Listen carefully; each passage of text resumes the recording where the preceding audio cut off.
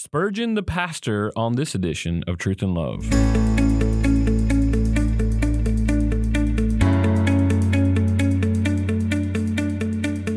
I'm Dale Johnson, and you're listening to Truth and Love, a podcast of the Association of Certified Biblical Counselors, where we seek to provide biblical solutions to the problems that people face. This week on the podcast, I'm going to introduce all of you to a good friend of mine, Jeff Chang, who teaches here at Midwestern Baptist Theological Seminary with me. Jeff serves as the assistant professor of church history and historical theology and the curator of the Spurgeon Library, which is one of my favorite places on campus. He's a graduate of the University of Texas at Austin, the Southern Baptist Theological Seminary. Most recently, he completed his PhD here at Midwestern, where he wrote his dissertation on Charles Spurgeon's ecclesiology. Prior to Midwestern, Jeff worked as a database consultant until he discerned a call to ministry. Since leaving the business world, he has served on the ministry staff at Houston Chinese Church in Houston, Texas, Capitol Hill Baptist Church in Washington, D.C., and most recently as associate pastor at Hinson Baptist Church in Portland, Oregon. He also serves as the book review editor for history and historical theology at Themelios, the academic journal for the Gospel Coalition. Additionally, he writes for Nine-Marks and has published articles for magazines in the U.S. and the U.K. He's also served as a speaker and instructor with T4G, Simeon Trust, and other national ministries. Now, a few other interesting things about Dr. Jeff Chang. He's completed the publication of the Lost Sermons of C.H. Spurgeon in conjunction with B&H Academic, serving as the editor of volumes 5, 6, and 7. He's also the author of the book that we're going to talk about today, Spurgeon the Pastor. He's married to Stephanie, and they have 3 children. They enjoy music, good books, working around the house, exploring the outdoors, serving their local church. He also enjoys keeping up with his hometown team, the Houston Astros, who, by the way, just won the World Series, which is convenient that we could talk about the Astros. There you go. And beating his kids at Mario Kart. And you can follow him on Facebook and Twitter. Jeff, I've long been looking forward to talking to you about Spurgeon. I'm so grateful that you're here to have a chat about Charles Spurgeon.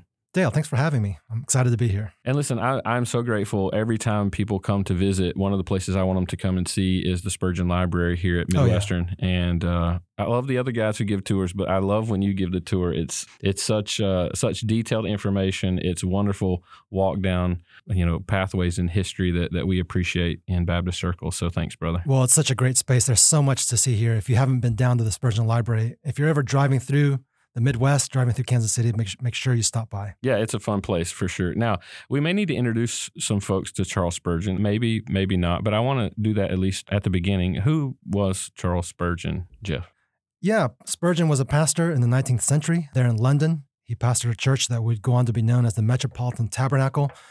The church seated 6,000. By the time of his death, it had a membership of over 5,000. Spurgeon was an amazing preacher. His sermons were published all over the world, translated into over 40 languages. He was also a philanthropist. He founded 2 orphanages, dozens of other institutions for charitable ministries, evangelistic ministries.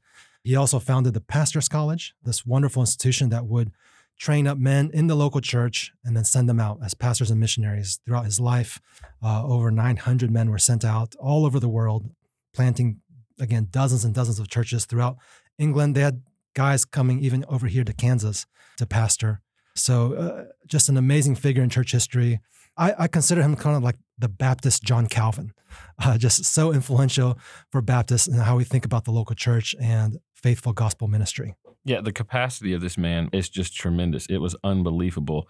Never compare yourself in that way to Charles Spurgeon. I mean, the volume that he put out in so many directions, writing and then training of men and that sort of thing is just incredible. I personally love reading Spurgeon sermons and morning and evening. It's oftentimes I'll read them for devotions, and I just glean so much in the way in which he talks about the text, the way he approaches the text, the way he dives deeply into a text. And maybe I'm giving some of the reasons to answer my own question, but I want to ask you, why should Christians today be interested in someone like Spurgeon? Yeah, in my new book here, Spurgeon the Pastor, one of the things I try to argue is that he is a model for us, even though I totally agree with you. If we try to copy and do all that he did, we would probably end up killing ourselves. Nonetheless, I want to present Spurgeon as a model of pastoral faithfulness. Here was a pastor, a local church pastor, who was ultimately driven by biblical convictions, by a love for God's word, a love for his people, And so much that he did was then rooted in those kinds of convictions, biblical theological convictions. So in that, whether you're a small church pastor or whether you're a mega church pastor, I think there's something that you can learn from Spurgeon in terms of following his steps of faithfulness. And that's one of the reasons, honestly, I picked up this book and I really appreciated your work on this. Is Spurgeon is always known as the preacher. He will forever be known as, the Prince of Preachers as we talk about him in the modern day. Mm-hmm. And I appreciate that. I don't want us to minimize that or take away from that. The proclamation of the word is the centerpiece of what the church ought to be doing. But you bring an element to Spurgeon when we talk about him being a pastor that I think gets into the ways in which he did pastoral ministry and pastoral care and that sort of thing. So I want to dive a little bit into that. And part of what was critical that you bring out in the book is church membership. And I think that is an important piece, even for us to know as elders, as pastors, who are we caring for? How do we care for them? So describe just a little bit about Spurgeon's experience with church membership and his view on that subject, church membership. Yeah. So Spurgeon's context, he, again, pastored in 19th century England. There was kind of widespread nominalism. If you were an English citizen, you would identify likely as a Christian. You were likely church-going. One census around his day kind of estimated about 61% of the population as church-going. And yet, when Spurgeon looked at that, he saw just a lot of spiritually dead people going to church. And these churches were not being very sort of discerning. They were happy to have visitors, happy to fill the pews, especially if they would give to the church. They were happy to bring in sort of attractions from the world to draw people. And so he wanted to push back against that kind of nominalism. On the other hand, he was also experiencing something extraordinary under his preaching. There was a kind of revival happening under his preaching as people were hearing such powerful gospel preaching and were responding by the hundreds. And yet he was also aware that with revivals comes a lot of false professions, right? A lot of people who are caught up in the excitement and the emotion. And so he wanted to kind of discern and push back against that sort of revivalism. So in response to both nominalism and the revival happening under his preaching, he practiced church membership. He particularly held to this view called regenerate church membership, which believed that only truly born-again Christians should be baptized and brought into the church. Now, I want to explore that a little bit more. And full disclosure, we have a wide range of listeners here on Truth and Love. I'm Baptist, very decidedly, convictionally Baptist. Jeff, you're I'm a Baptist. Yes. Spurgeon was a Baptist. Yes. So when we think about this idea of membership, it naturally flows into our view of regenerate church membership. So just take a moment and explain what Spurgeon meant by that, what you and I mean when we talk about this idea of regenerate church membership. Yeah. So, Baptists, we do hold to believers' baptism, but that's, there's a bigger sort of implication of that more than just who you can baptize. It's actually a question about who belongs to the church, right? And so as Baptists, we hold to that those that we baptize must have a credible profession of faith. They are baptized upon that profession of faith. And so those people that we're bringing in are those who, as far as we can tell, have been born again, have been regenerated by the Holy Spirit. So we don't hold to paedo-baptism, right, where these children of believers are able to be brought into the church. Rather, we hold to kind of regenerate church membership. And that's huge. I mean, that shapes your understanding of what the church is. The church then is made up of those who know Christ, who know the gospel, who have the work of the Spirit in them. And so a conviction like that will begin to shape how you think about the ministry of the church, what the church is, how you go about caring for people. But at its core, that's sort of like one of the main contributions of Baptists within church history. Absolutely. And the reason I want us to talk about that conceptually is that was a part of what shaped Spurgeon in the way that he viewed membership and its importance. So I want you to talk and now relate that specifically to Spurgeon. Yeah. Why was regenerate church membership so important to Spurgeon's view of the church, and then how he ministered the word? This comes out in terms of its importance, especially when you examine the way Spurgeon brought people into membership. So in my book, I talk about this really amazingly rigorous 6-step membership process that people had to go through. They met with an elder. The elder took down their testimony. Then they met with Spurgeon himself, when he would parse out. And here's where you see Spurgeon's kind of pastoral heart. As these people are joining the church, he's examining their testimonies. He's thinking carefully about them. He's not just sort of rubber stamping people into the church, but he's thinking about each person one by one. Then the congregation would vote on each person coming in. Then they would send out messengers to go visit the people in their home, in their place of work, to sort of really find out what they're like out in the community.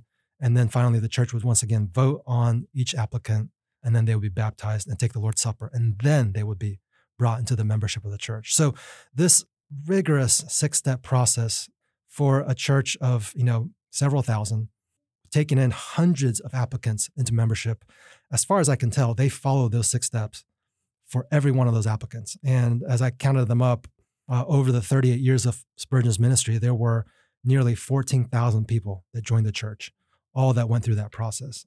And you just think, you're busy enough as a pastor preaching, running an orphanage, a college. I mean, do you really have to be that careful about who you're taking into church membership? But when we talk about the importance of regenerate church membership for Spurgeon, I mean, this is like a non-negotiable. If we're going to bring you into the membership of the church, if we're going to baptize you, we want to make sure you have a credible profession of faith, that you understand the gospel, and that your testimony shows evidence of repentance and faith, right? And when you have a church like that, I mean, you really begin to see why the Metropolitan Tabernacle was able to be that fruitful, because every member of the church knew the gospel. They could speak the truth to one another. They could evangelize. They sat under the word and they were edified by it. That's only possible if people are truly born again in the church. Now, in your book, you talk in chapter 4 about hedging and fencing and this idea of even some of the ideas of church discipline. So it's perfect as we try to be on that front end, right, as tight as we have the front door, right? Sometimes that's still difficult. And his membership really did protect and guard and attempt to build the church. But I also want you to talk about this idea of, because I would see church discipline much as soul care, right? Is a person is unrepented or they committed sin. They've been confronted maybe individually, as some of church history have called fraternal admonition, where they're confronting each other one-on-one. And this is a part of what believers do.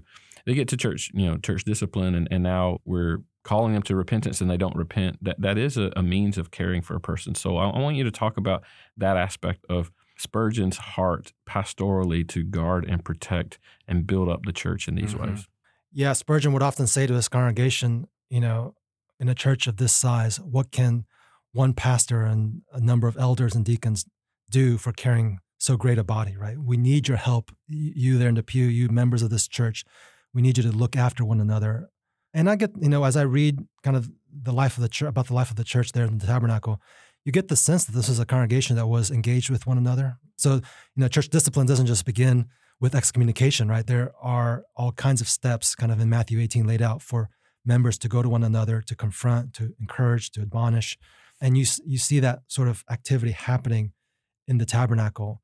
Though beyond that, we also see in the minute books there of the tabernacle where they do move towards church discipline, right? Where there are cases where folks have confronted and people have continued in unrepentant sin, and the elders need to step in.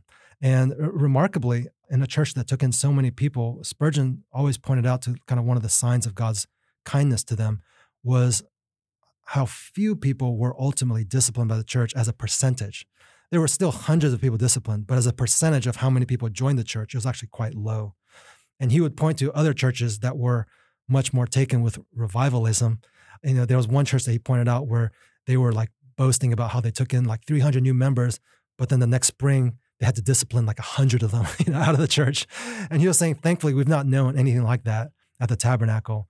Over the course of his ministry, something like 2 to 3% of the membership was under church discipline. And yet, even in those stories, there was a number of them where people eventually did repent and were restored back to the church. And that was always a time of celebration for the church. So I think even in terms of guarding regenerate church membership, but then also making membership meaningful, right? Once having brought them into the church, Spurgeon is continuing to give care to people's ongoing profession of faith. That's really interesting to me because, that demonstrates his pastoral heart in the way he led the church to minister, not just the way he ministered the word, but the way he encouraged the church itself to minister the word well and to uphold what the word says. I want to move into, and this is, I don't want to say speculation, but Spurgeon is as good as most people. And I want to get your ideas on how you think Spurgeon might counsel someone who has hesitations about joining a church or church membership and why membership is essential. And one of the reasons I'll say, Jeff, that I ask this question is I think about church membership, and it's so important, even as an elder and you're trying to think about, how am I caring for people? Hebrews 13:17, we're to keep watch over people's souls. Paul mentions a similar thing in Acts 20:28. And it is so important to know, who are we responsible for? But talk about that from Spurgeon's perspective a little bit. Yeah. There's a great sermon on Spurgeon.org. If you go, you can find it. We have a digital library of Spurgeon's sermons. If you search for a sermon called Joining the Church, he does this, where he makes his case for church membership. And one of the main things he emphasizes is that going public as a Christian, right, coming out as a Christian, it's not just being willing to be baptized, but being willing to be identified with Christ and his people, right? So one of the ways we own sort of our Christian identity is by being associated with a body that preaches the gospel, that keeps the sacraments. And so that's how we make known to the world, who we belong to. And so I think Spurgeon sees that in the New Testament. I mean, we don't get this idea of Lone Ranger Christians in the New Testament. We see clearly taught in the New Testament ideas of commitment to a local body, of accountability to leaders. So even if you're getting hung up on the word church membership, like, oh, I don't see that phrase in the New Testament, the ideas that we're after are clearly biblical. And so that's what you want to give yourself to.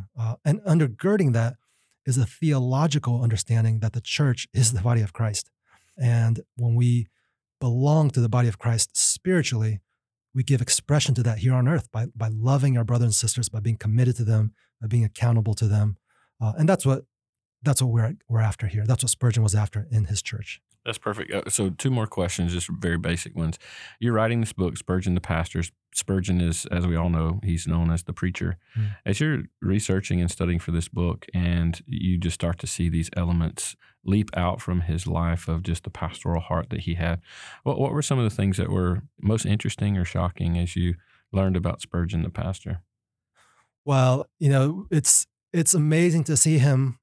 He started out as like a village pastor. He pastored in this little village called Waterbeach.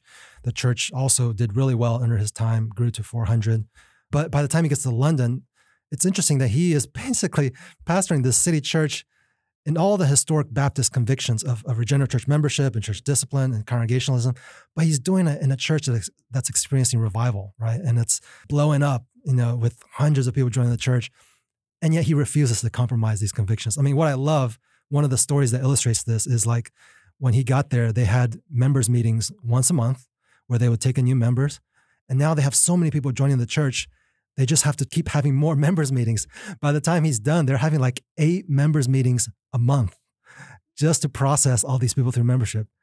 And they could have said, hey, why don't we just switch to elder ruled, where the elders just do everything and you people can just enjoy the services. But no, like these congregational meetings were a theological commitment because they understood it's the church that has the final say in Christ's church. It's the congregation. And not only that, but he was so thoughtful in terms of making those congregational meetings edifying, not just sort of drudgery. I mean, if you imagine sitting in a congregational meeting where you're hearing testimony after testimony of people being radically saved, I mean, that's going to be edifying and that's going to encourage you in your evangelism. And so, that's just one example of like his dogged commitment to a biblical conviction, congregationalism, and yet using that pastorally in the lives of his people to encourage them in their Christian walk, in their evangelism. Yeah, that's great. So I'm thinking of the listener out there who's maybe being introduced to Spurgeon. Give them some places where they can start. Maybe some of the more interesting introductions to a biography or something like that, or where can they start reading some of his sermons and things like that. Jeff, that would be helpful if you could give our listeners some advice there. Yeah, for a good biography to start with, I would point them to Arnold Dallimore. He has a great 1-volume biography on Spurgeon, very accessible. In terms of his sermons, boy, they are everywhere. You can buy sets of them on eBay. If you go on Spurgeon.org, we have a huge digital library of his sermons. You can access them there. And I would point them to his devotional works. As you said, morning and evening is a great resource. If you're someone thinking about ministry, thinking about the pastorate, you must read Lectures to My Students. These are excellent lectures that he would give to his college students that give a great vision for his vision for pastoral ministry. Well done. We'll get all those and put those on the show notes for you. Jeff, this has been great. I really appreciate the time and thinking about Spurgeon, who the more and more I read of his sermons, the more and more I'm encouraged by him and his pastoral heart to just guide his people with the power, authority, and sufficiency of the Word of God. Amen.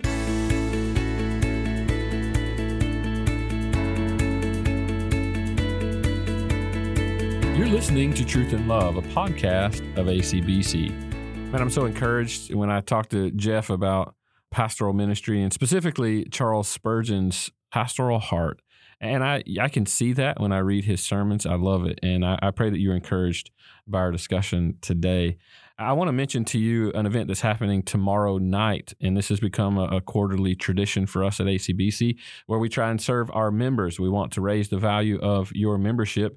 And so for members only, we have our quarterly webinar, and this time it will be taught by Dr. Ren Cherry at 6:30 p.m. on December the 13th. It's on the biblical critiques of the Enneagram. He'll give some advice, too, on how to think through critically even other secular theories as well, how to biblically evaluate those things in a proper way. So I want to encourage all of you members, you should have been receiving emails. Now's the time. Make sure that you register and join us December the 13th, 6:30 p.m. Central for the webinar, Biblical Critique of the Enneagram. You can find out more information about that and all of our other events on biblicalcounseling.com.